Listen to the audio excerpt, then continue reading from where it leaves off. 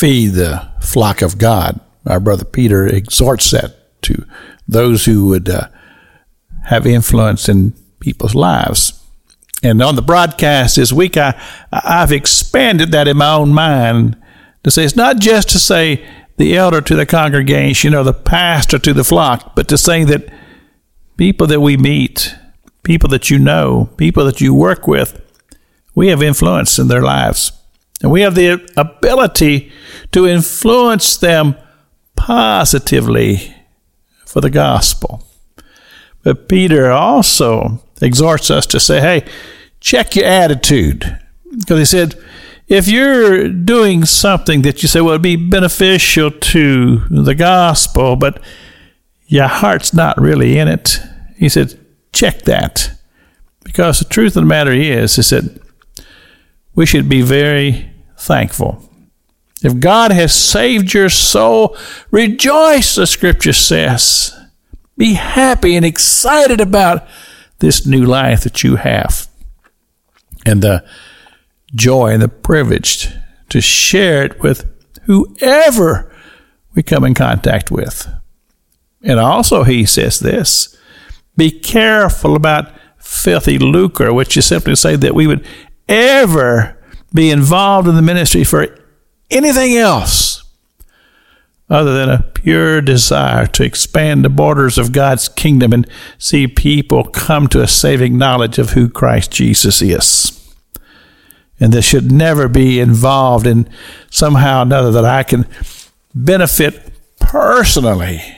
No, because I have a heart for the gospel. But listen to this. He said, when the chief shepherd shall appear, ye shall receive a crown of glory. The Apostle Paul, in his writings, he refers to it as masteries.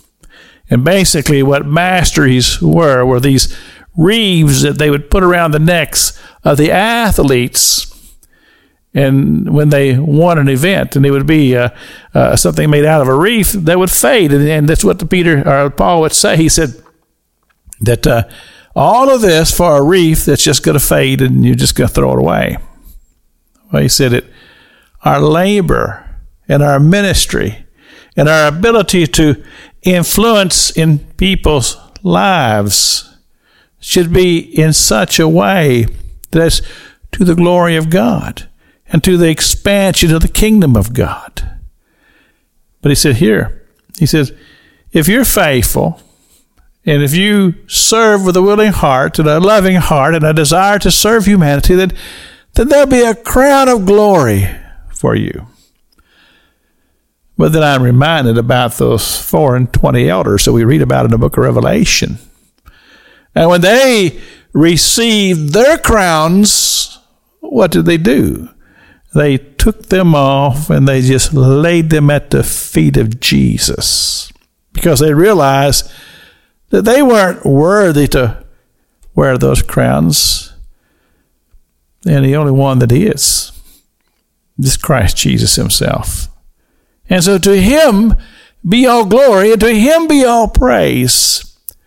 And to him I give my heart and my labor so that his kingdom would be expanded.